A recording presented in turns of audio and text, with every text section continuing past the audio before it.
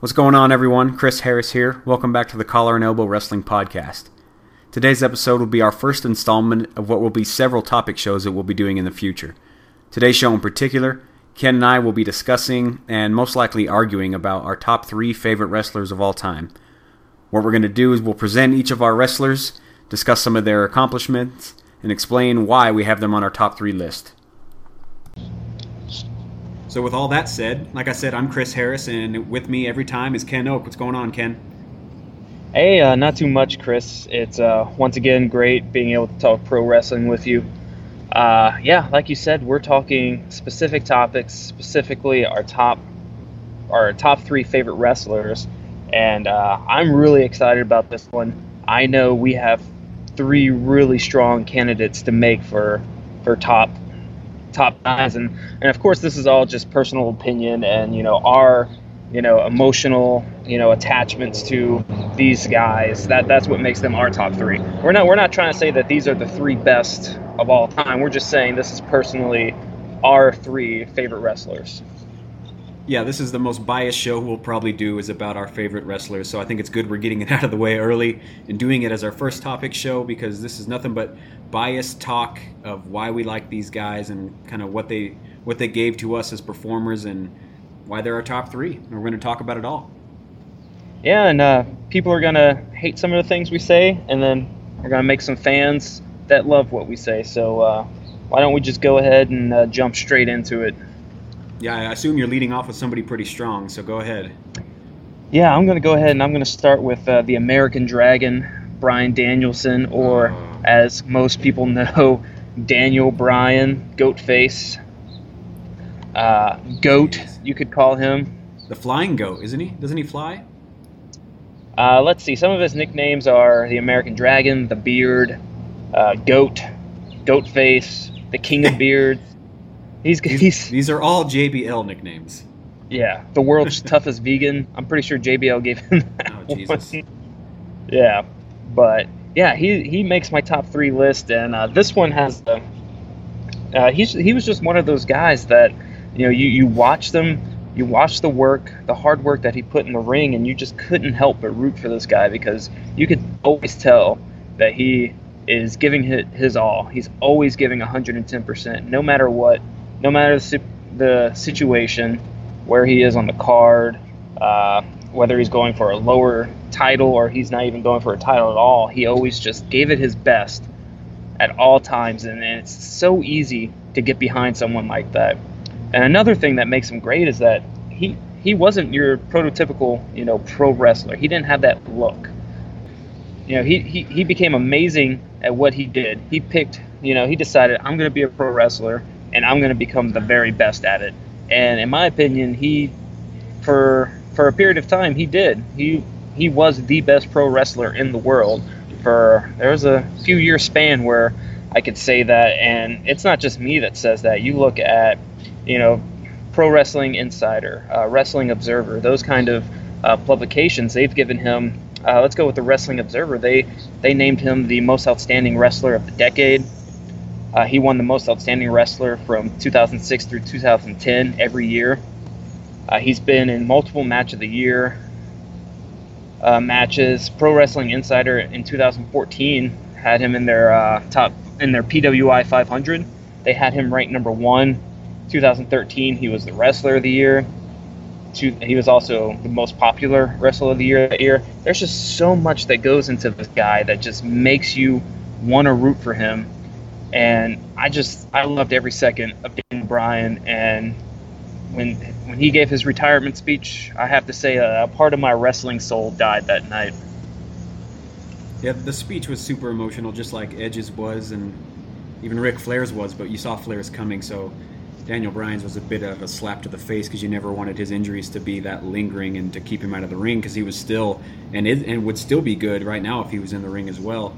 I think it's fair to say also that not a lot of people knew or cared about the American Dragon, or whatever you want to call him, before he came up to the WWE, partly because he was an indie wrestler, and even including myself, I don't watch Now the I indie know scene how too you feel much. about indie wrestling. Yeah, And I know how you feel about indie wrestlers. I hate the indie wrestling fan base more than I do the wrestling. I can appreciate the wrestling because that's where you get great technique and you get great matches.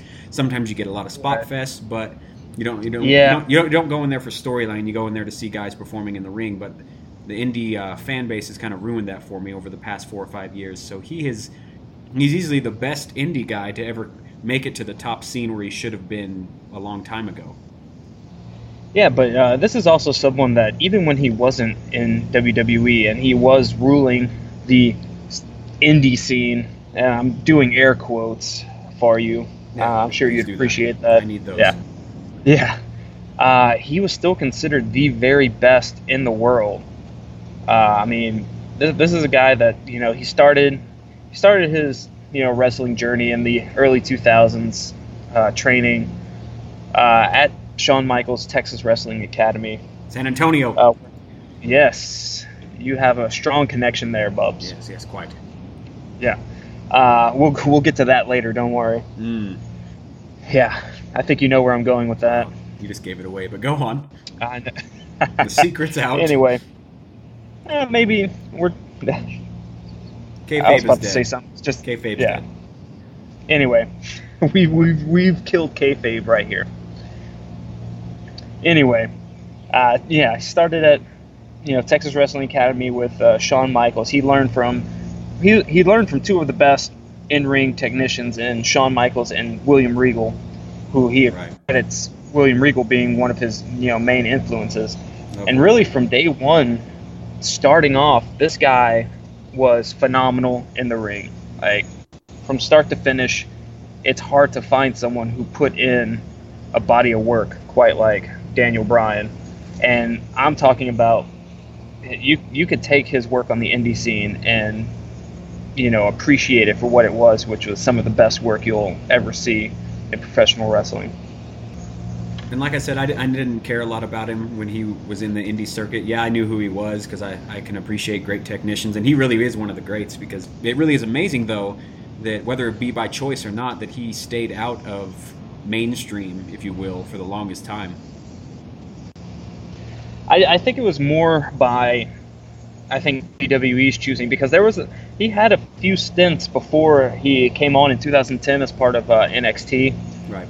The original NXT when it was a weekly show where it had young talents come in and do these stupid they played games and did these stupid I don't know. Yeah.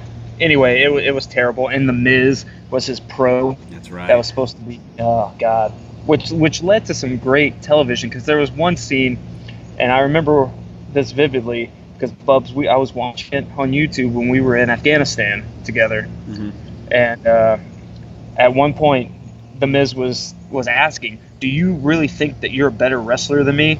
And then it has William Regal and I believe CM Punk next to Miz, and they're just shaking their head. Yes, he is much better than you. He is substantially better than you are in the ring. Yes. But he had a couple stints before that.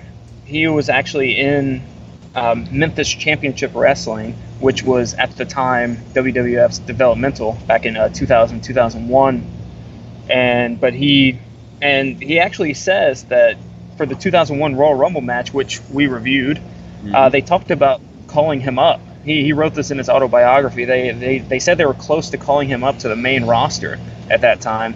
They thought of using him as a key figure in their newly created cruiserweight division, but that didn't work out, and he subsequently got released.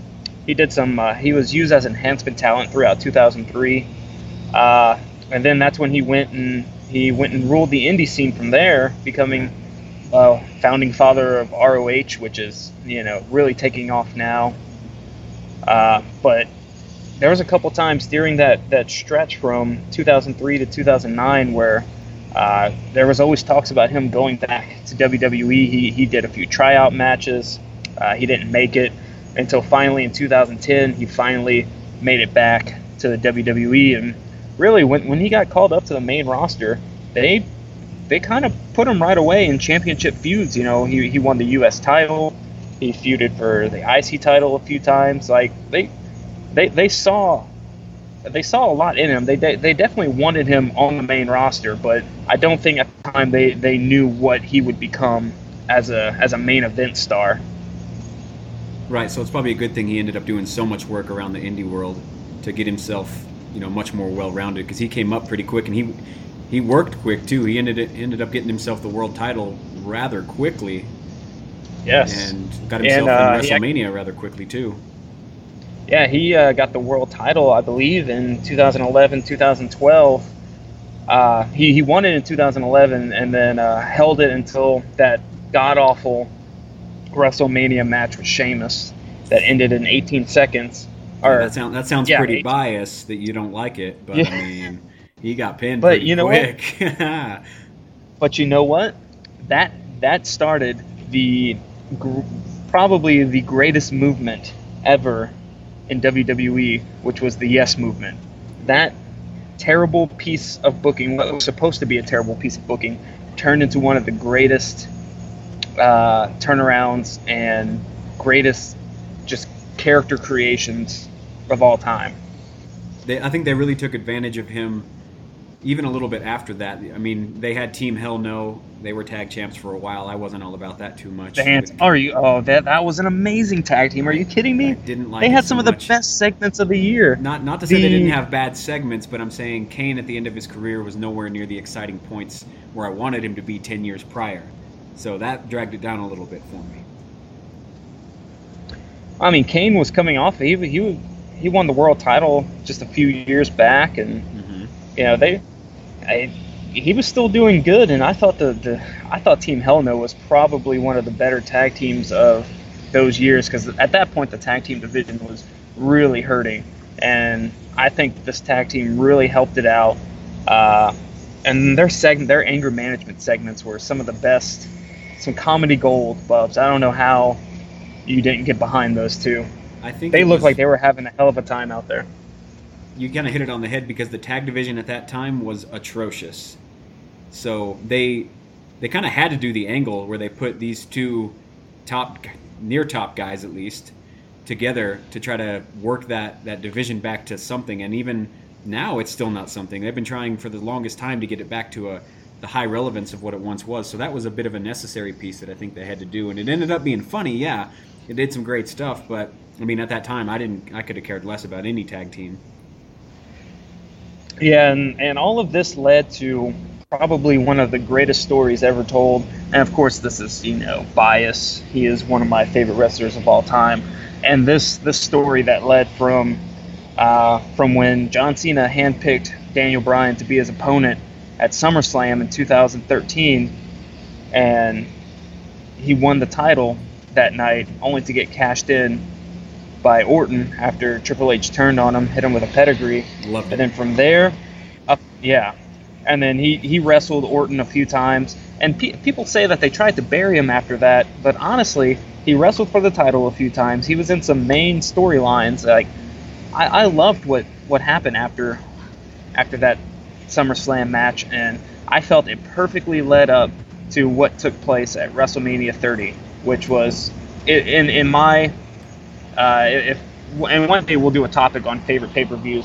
That is by far one of my favorite pay-per-views of all time. One of my favorite WrestleManias of all time, just because the build-up to it. One of my favorite moments in that lead-up to WrestleMania 30 was when he ended up joining the Wyatt family.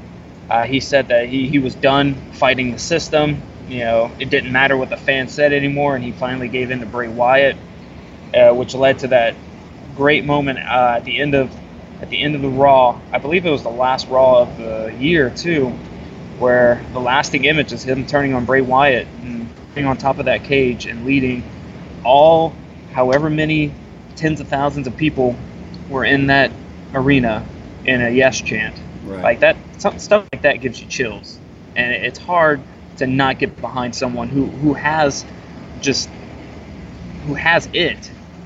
I have a great line written by David Schumacher of Grantland. He wrote this in 2013 about Daniel Bryan. He says he's the most technically proficient wrestler the WWE main event has seen possibly since Bret Hart, and he connects with the crowd, the whole crowd. Sorry, Mr. Cena, in a near euphoric way we haven't seen consistently since The Rock in his prime.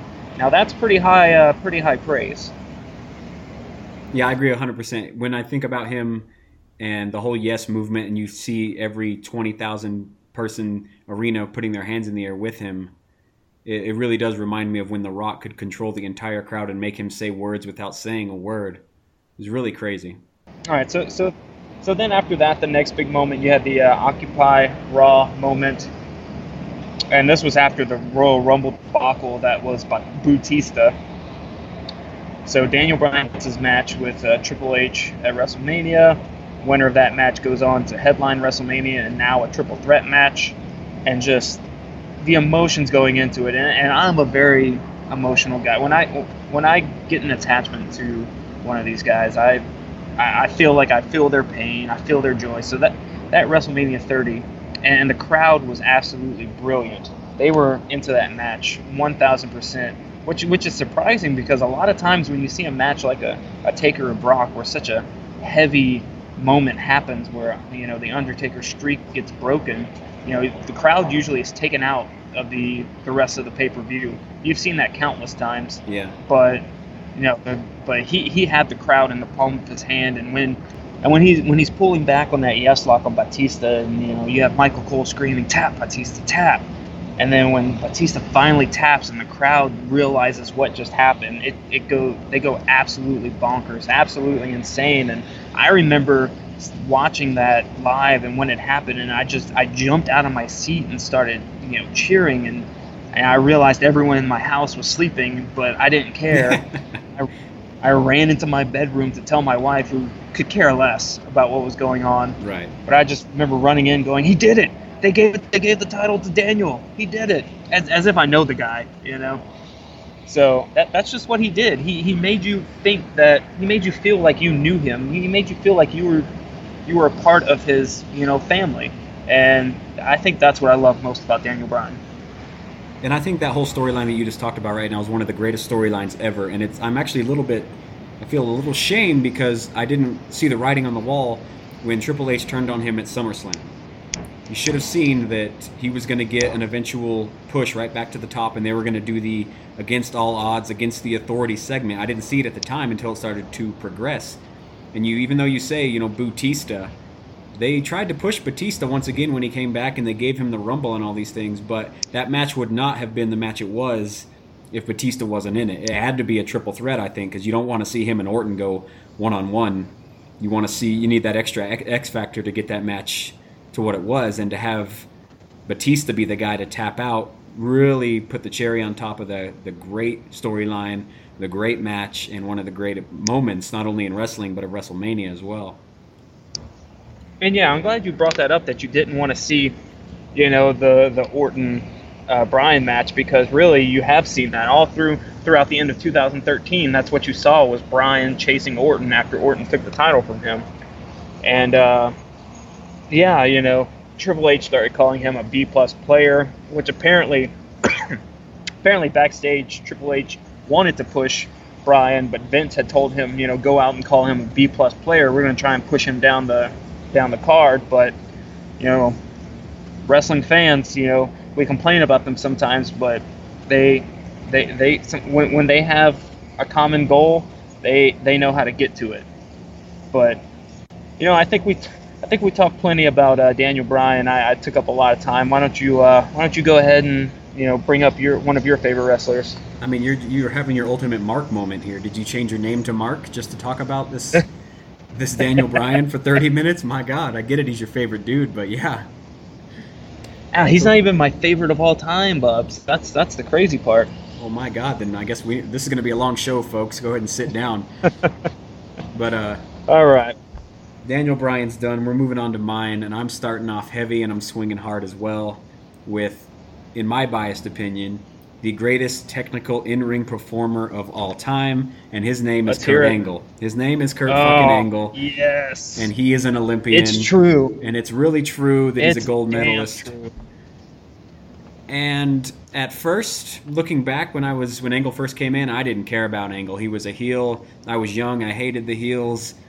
I didn't care about him. I thought it was cool that he was a real Olympian. I learned that he was a real one. It wasn't part of kayfabe or anything, so that was kind of cool. But it took me a while to really appreciate him in the ring, and then once I started to care more about wrestling and pay attention to all the in-ring tactics and skills needed, Kurt Angle really became my guy, whether he was face or heel, whatever he was trying to pull off. And I don't know how you feel about him, but I said he's the greatest technical wrestler in the ring of all time.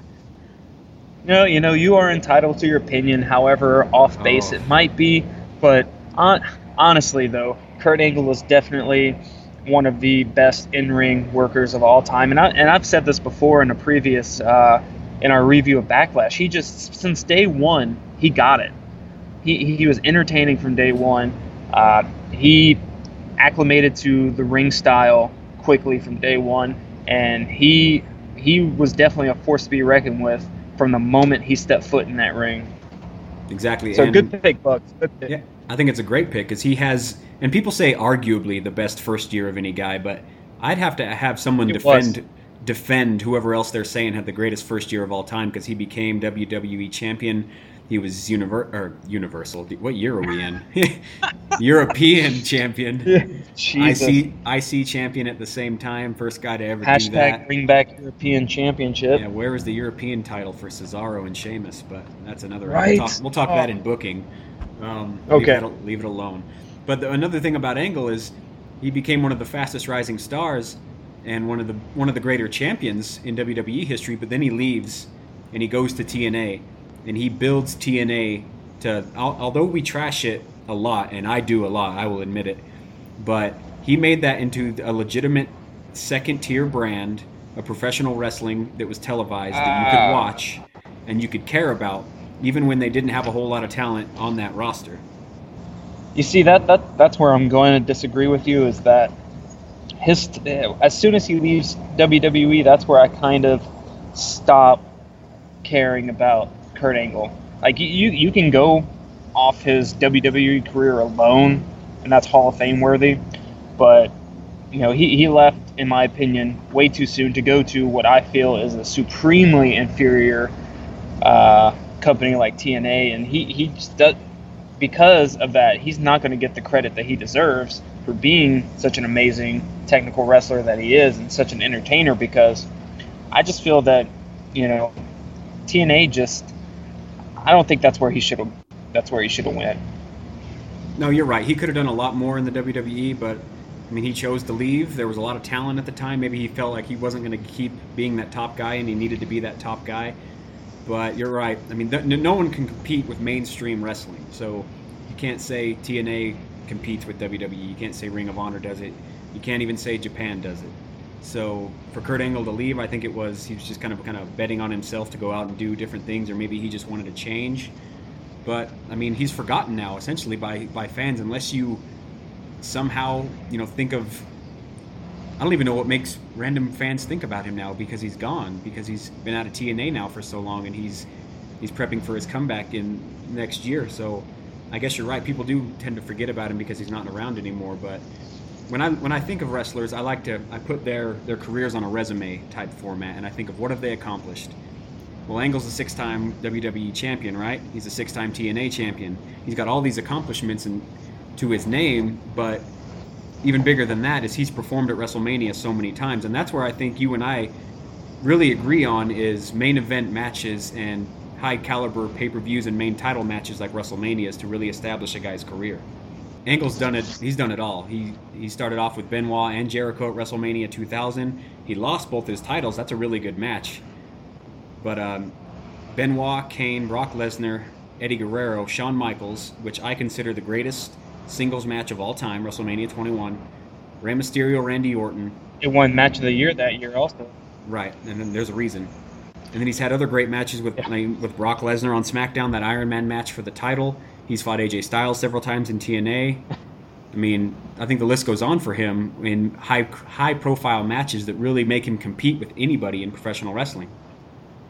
And yeah, you're right, that Brock Lesnar match and the Iron Man match, that was the 2003 Match of the Year.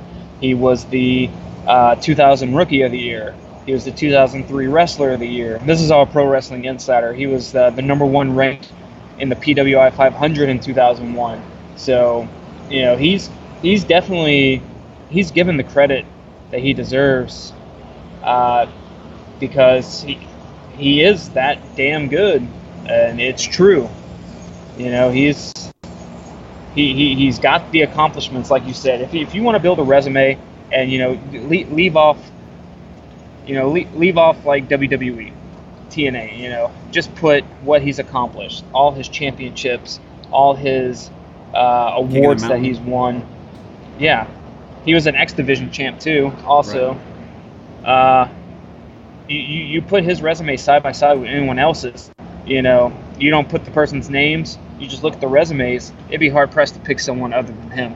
Yeah, and I'm not ever going to forget about him. I hope he does come back and does something of worth in WWE. I think he can still do a lot of things. But I chose him because simply his resume is the greatest that I've seen, from Olympic gold medalist to all the championships to all the profile matches that he's faced off against. I mean, almost every one of those dudes that I named off is a Hall of Fame guy. And I think it really stands alone. And he's actually still wrestling. He's going around wrestling on the indie scenes. I believe you went to a indie show and he was there wrestling. He wasn't wrestling because he's only doing 3 or 4 a year. Okay.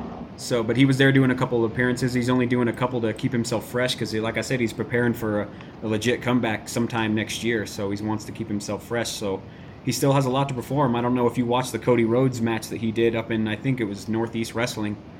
I mean, that match was good. It could have been a lot better because Kurt was still recovering from his knee injury, but I mean, you could tell that guy can still work the ring with the best of them. He's 47 years old, and he is still going out there and performing at a high level. Legend. Yeah. Okay, I'm off my soapbox. I'm sorry. Go Kurt Angle. Okay, that's okay. All right, so is it my turn again? Yeah, it's up. You better top that with somebody. I don't know what the hell you're going to do, but... Well, in terms of accomplishments, this next guy I'm going to bring up might have a better resume in pure wrestling championships. And this is a guy that he came up around the same time where I was really getting into it as like a preteen, teenager, my prime years. And that's Edge. The rated R superstar. So most of those accomplishments are going to be tag team titles. So I understand you're trying to compare him to Kurt, but that's okay. That's okay. Go ahead. Listen, hey, let me go ahead and give you his resume real quick. Give me the resume real quick. Okay. He's won 31 championships in WWE overall, which is the most decorated wrestler of all time in WWE. He's got 11 world championships, which means he's won the WWE Championship 4 times and the World Heavyweight Championship a record 7 times. He was a 5-time Intercontinental Champion. He won the U.S. title, and he won 14 World Tag Team Championships. 14. 14. He was the 14th Triple Crown winner and the 7th Grand Slam champion. And he also won the King of the Ring in 2001. He was the first Money in the Bank ladder match winner. He won it a couple times. He did. And he won the Royal Rumble in 2010, making him the first wrestler in history to achieve all 3 of those accomplishments: the King of the Ring, Money in the Bank, and Royal Rumble. So, yeah, how's that for a resume? Okay, I mean it's pretty solid. I mean, half of those tag titles should be cut in half because he had a partner involved. But I mean, that's whatever. I'll still let you have your moment here. And I'm excited to talk about Edge. That's those 7 championships. Okay, I'm excited to talk about Edge because I love his rise from the beginning to end. But I'll interject that after you get off your soapbox. Okay, let me hop on the soapbox real quick. Edge came in. He was part of the. He was a singles guy to start off. He didn't really do a whole lot.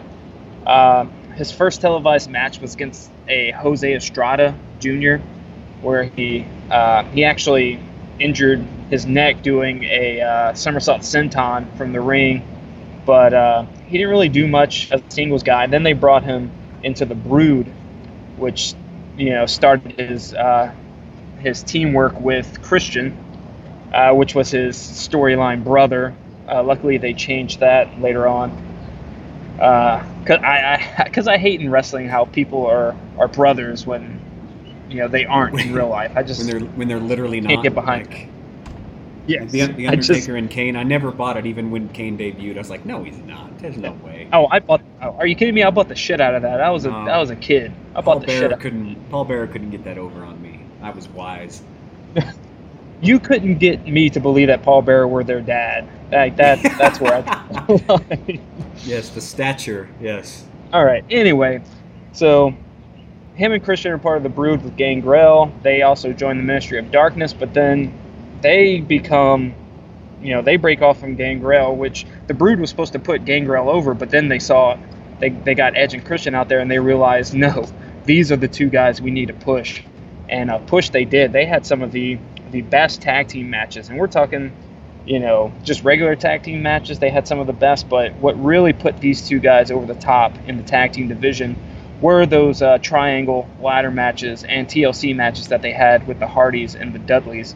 And honestly, you can't talk about Edge and Christian without talking about the Dudleys and the Hardys. They go hand in hand during that time, because really those three teams were the tag team division.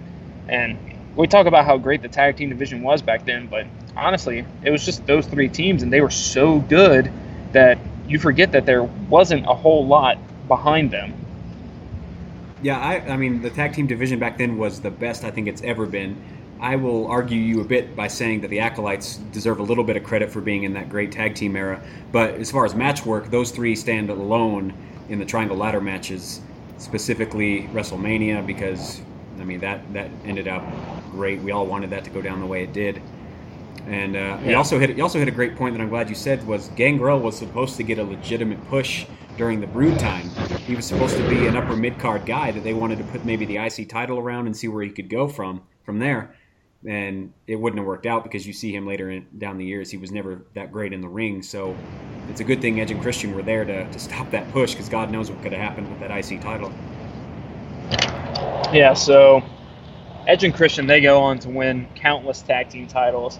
And then Edge breaks off, becomes they give him a pretty solid push as a singles guy right away.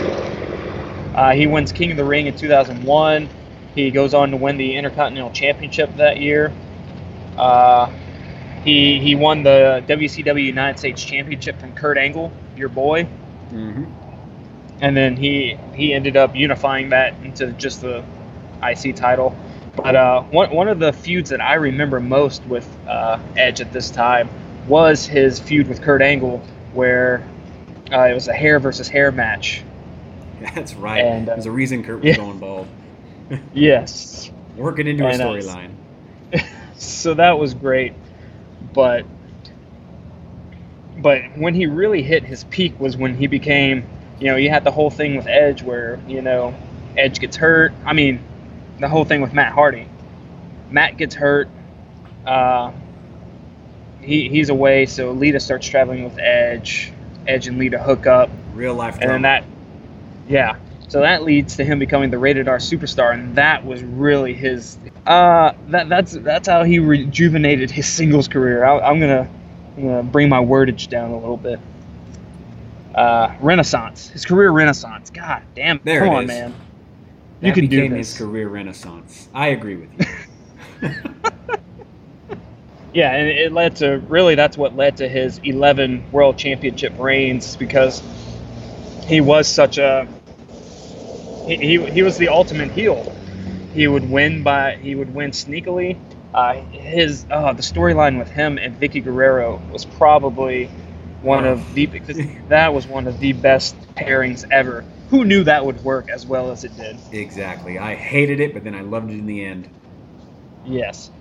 He was in 2001. He was given the Most Improved Wrestler of the Year, Most Hated Wrestler of the Year in 2006 at the height of his when he really started the Rated R Superstar persona. That year he won Feud of the Year back-to-back years. One with Matt Hardy in 2005, and then in 2006 with John Cena, when those two were trading the title back and forth between each other.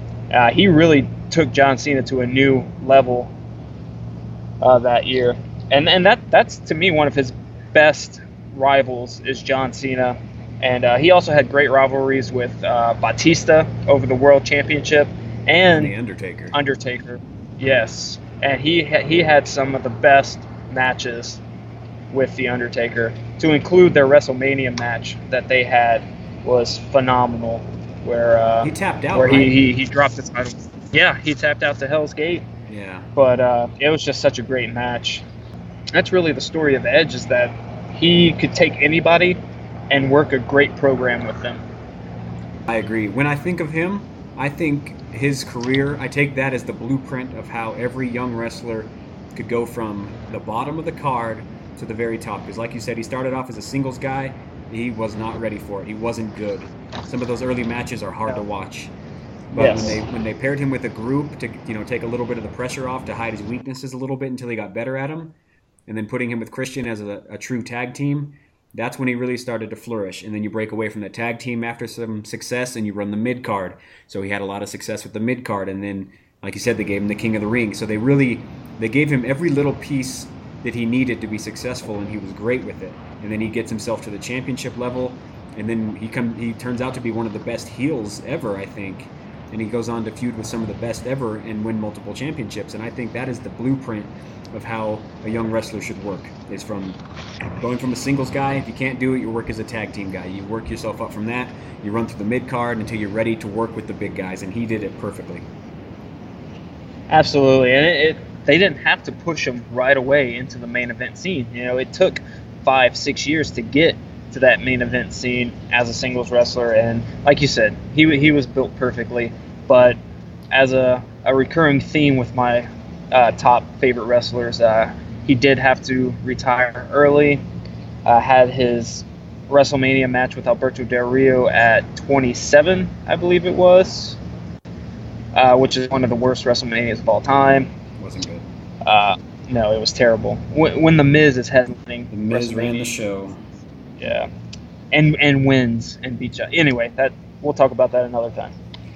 But yeah, he had to retire shortly after, relinquish the title, and then once again an emotional retirement speech. You didn't see it coming, and it really left me hurting. Yeah, I hated to see it. Like I said, it wasn't expected. It should have never happened. We wish that he could take back some of those shots to the neck and the back and the head that he took over the years, and maybe he'd still be able to work in the ring. But man, you are setting up a theme of emotional downfall here. This sucks. Yeah. Well, I'm gonna go ahead and hop off my soapbox, and hopefully you can pick up the spirits here a little bit. Well, that's good, because you end on a sad note. I bring up from the sad note the most electrifying man in sports entertainment. The Rock was at the peak when I needed him to be at the peak in my young childhood. Because I was so impressionable, my mind was a sponge, so I drank in everything The Rock had to say. I literally did. And he had a lot to say. And he had a lot of stuff to say, and I would say, and the millions, I'd say it at home sitting on the couch like an ass hat. I'd say it. But he is Okay, quite like literally, your- he's the most charismatic. I think he is the best ever on the mic. That's another strong statement that I'm making. I think he's the best ever. I mean, I won't disagree with you. He was the best of all time, I think, on the mic, and still is. He could still do it, exactly. He just has that naturally, and he became an actor, obviously, with great success now. We see that, and it's really sad that he left wrestling. I still can't get over that, even though it's been so long. The Rock doesn't have, the strongest resume to keep up with some of these other guys, but he's put on great matches. Obviously, his feud with Stone Cold Steve Austin and them doing 3 separate WrestleManias, I think, stands pretty high. No one else has done that. But the biggest gripe I have with Vince in this fucking case is that The Rock has never been given the opportunity to win the title, or any title, at WrestleMania.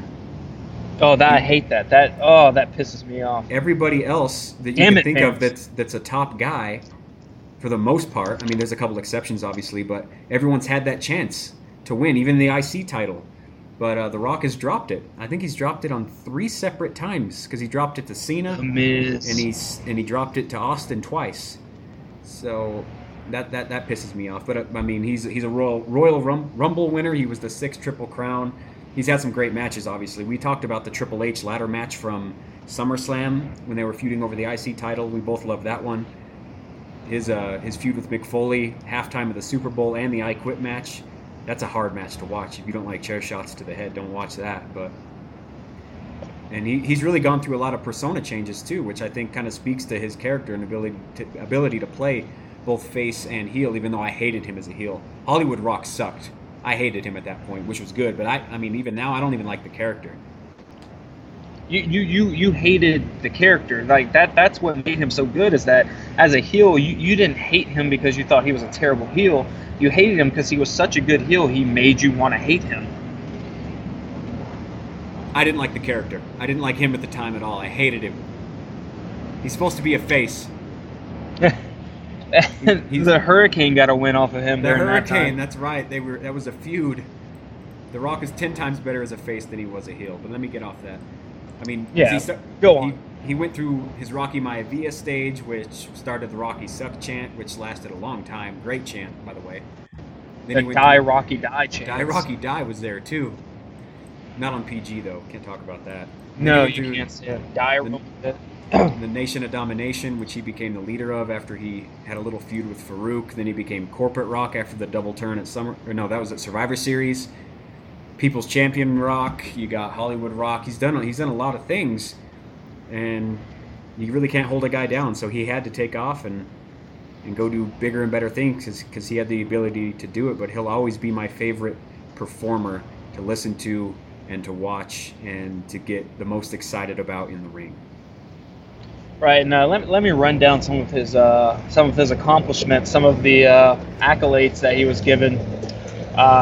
He won Match of the Year from Pro Wrestling Insider twice, in '99 with Mankind in that I Quit match, yep. And in 2002 with Hollywood Hogan at WrestleMania 18, the match that essentially whoever came on after that was ruined. It was. Because that was such a... The crowd was so hyped for that match and nothing else. No, absolutely. He won Wrestler of the Year in 2000. He was ranked number two on the PWI 500 in 2000 also. 2000 was a huge year for The Rock. That was the year of The Rock, I would say. Rock. Yeah. In Wrestling Observer, he won Most Charismatic 1999, 2000, 2001, 2002, 2011, and 2012. There you go. Yeah. So yeah, he's very, his resume is quite strong. Even though you have to think he's only 44 now, and he stopped wrestling long time, about 12 years ago, in the prime of his career. Just think of what he would have accomplished if he hadn't gone to Hollywood. He would have gotten those WrestleMania matches that we complain that he didn't get. He would have had those opportunities, but like you said, you can't hold him down. He's the world's biggest box office draw. Yeah. Really that we've ever had. He's just the best. And it's crazy to think that we call The Rock, that he could have been the greatest could have been story, but I mean he already has a great resume to go along with it. And you're right. What could have happened? Because he missed WrestleMania 21 through 27, I think. He hosted 27. He wasn't in the ring for that. So, and then he came back out for 30 and 31 for promo work in the ring, and then we finally saw him at 32, but that was a 6-second match. So, I mean, God, can you imagine? We would have gotten Triple H and him one-on-one like we would have wanted. I would have hoped by then The Rock would have gotten his championship title opportunity at a WrestleMania, and yeah, the resume would be twice as long. So, I'm very bitter about The Rock, but he's still my favorite. I know you are, but he's still accomplished so much his time. Yeah. Now I'm all depressed. Go ahead. Oh, come on. That was supposed to be an upper. Well, it was until he's gone. I know, but I think this one might help you out there a bit, Bubs. This is my all-time favorite guy. He's number one on my list and will always be number one on my list, and that is the showstopper, the main event, the icon, Mr. WrestleMania, Shawn Michaels. Or as Mrs. Higginbottom calls him, Michael Shawn Higginbottom. Higginbottom. Now, Shawn Michaels sounds better. Yeah, it sounds way better. I'm glad he went with that. But Yeah, this he's guy, pretty good. He ended up doing a couple good matches, didn't he? Maybe one or two. yeah, he had a couple accolades to his name. Let's Okay. just run those down real quick. Let me get his WrestleMania. Well, his WrestleMania. We'll get to that in a little bit. All right. So yeah, Shawn Michaels. He's a 4-time world champion. He won the WWF World Heavyweight Championship 3 times. Came back from his injury and won the World Heavyweight Championship. He's a 2-time Royal Rumble winner, where he was the first one to win, coming in at number 1. And he was the first one to do that for a while. I think Chris Benoit was the next person to do that. That's right.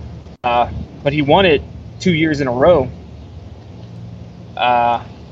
which led to one of the best technical WrestleMania matches, or what's considered one of the best technical WrestleMania matches of all time, which was the 60-minute Iron Man match between him and Bret Hart. And you can't talk Shawn Michaels in his heyday in the mid '90s without talking about Bret Hart. I skip over his tag team time when he was with the Rockers. I wasn't really watching at that time. I wasn't really old enough to know what was going on at that time. Yeah. In fact, half of that, or most of that, I wasn't even born yet. So I really don't pay much attention to that. Where I really started following him was in 95, 96, when he had, he brought Diesel in. You had the Click.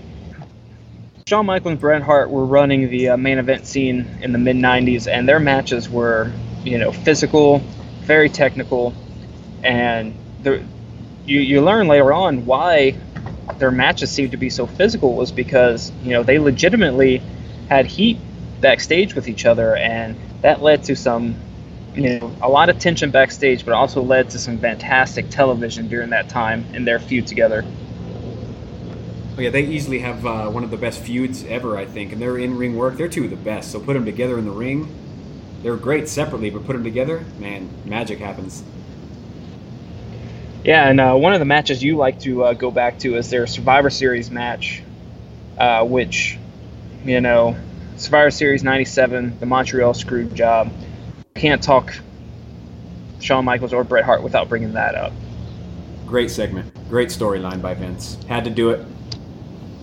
Yeah, he had to, and that's something we'll get to at a later time. But you definitely had to do it. So that was another time where he won the title, and then he went on to feud with the Undertaker over the title. Had the first ever Hell in a Cell match with Undertaker, where Kane debuted. Mm-hmm. And Vince had the great line, that's gotta be Kane. That's gotta be. Back when Vince was on commentary. I liked Vince on commentary.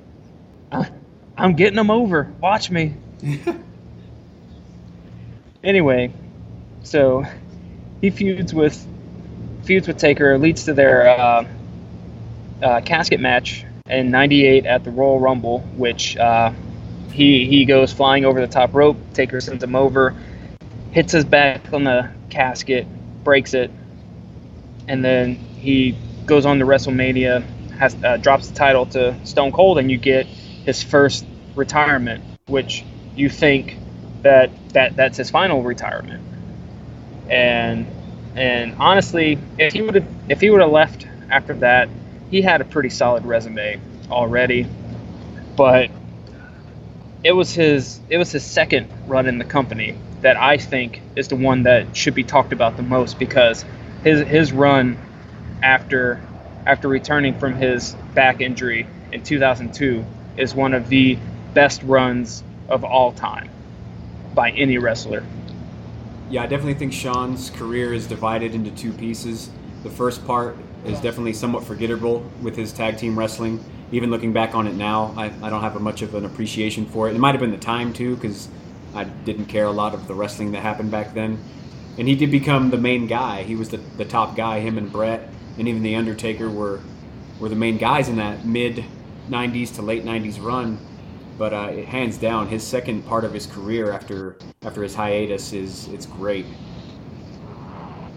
Yeah, it's one of those rare instances. He was out for 4 years, and he comes back as good, if not better, than he was before. And it was during this time that he put on his best matches. You know, he had his one championship run, which, you know, he mentions it. He mentions it in one of his books how that was his decision to not win more singles titles because he didn't want to deal with all the media obligations. He wanted to spend more time with his family, and I could definitely respect that. I don't think it takes away from his resume that he didn't hold any singles titles when he came back other than that one championship reign. But you want to talk about someone who put on some of the best matches. Let me run this down from Pro Wrestling Insider. He had the match of the year in 93, 94, 95, 96, and then 2004 through 2008. Actually, from 2004 through 2010, he had the match of the year every single year. And we're talking about his matches with Kurt Angle at WrestleMania 21, even his match with Vince McMahon in a no-holds-barred at WrestleMania 22. He made a top-level match with Vince McMahon.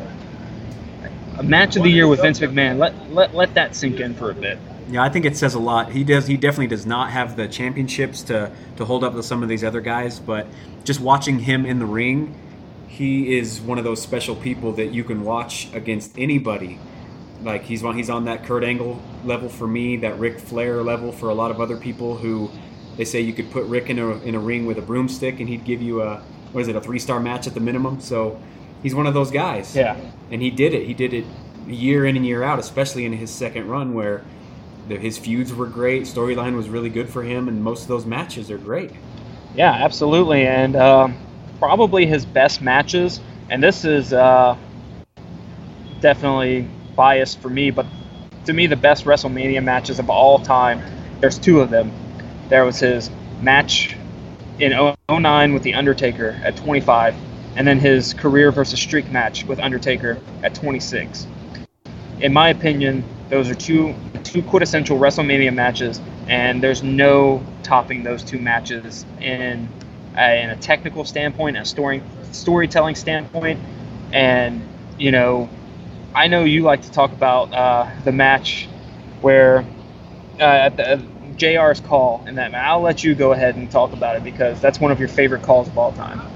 Yeah, not only is that match my second favorite of all time, it's easily one of the greatest matches of all time. You can't argue that.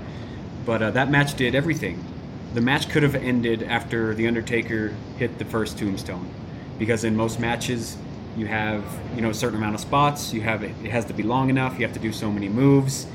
And that's really it. And this match did that. And then The Undertaker hits his tombstone, and I mean, I was like, okay, that's good enough right there. It's a good match. And he goes for the pin, but Shawn Michaels kicks out, and it erupts the crowd, and JR gives us one of his great JR lines of, he just had an out-of-body experience. Yeah, there's been a recurring theme with my favorite wrestlers, and that's emotional retirement speeches, especially retiring way too soon, leaving a lot of years on the table. But with HBK, that's really not the case because he gave us some fantastic years. He got to go out on his own terms, which I think is one of the few things wrestlers can do, or wrestlers actually do, is go out when they're supposed to and go out on their own terms. And just thankfully, he was able to do that.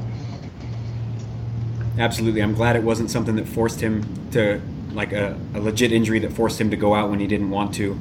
He got to go out, and he went out performing an amazing match that's going to go down in history as one of the best.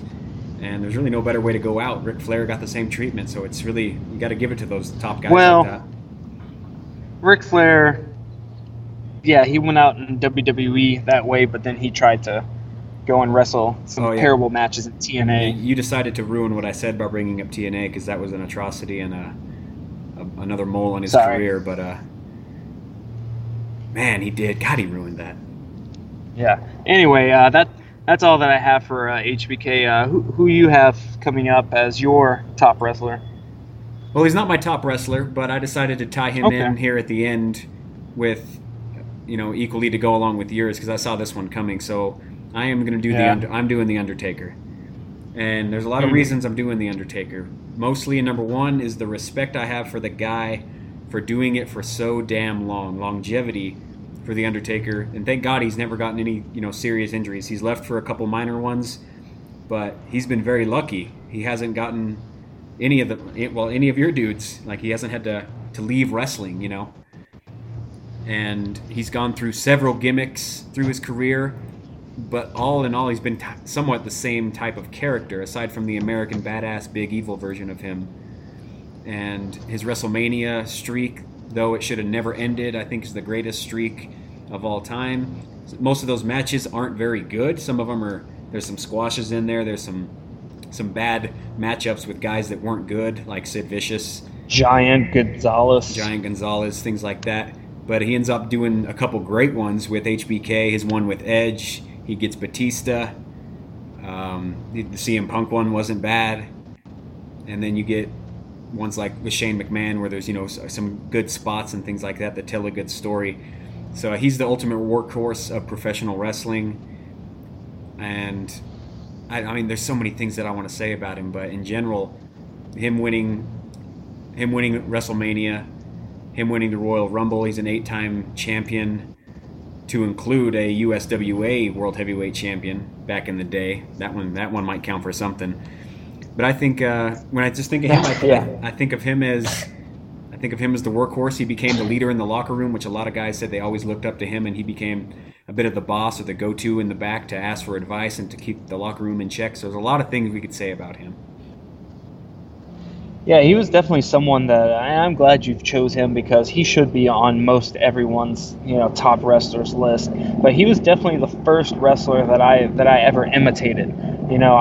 I had these purple gloves that I would wear around, acting like I was the Undertaker, I would find anything to choke slam. Oh, there's a dog. Might as well choke slam that.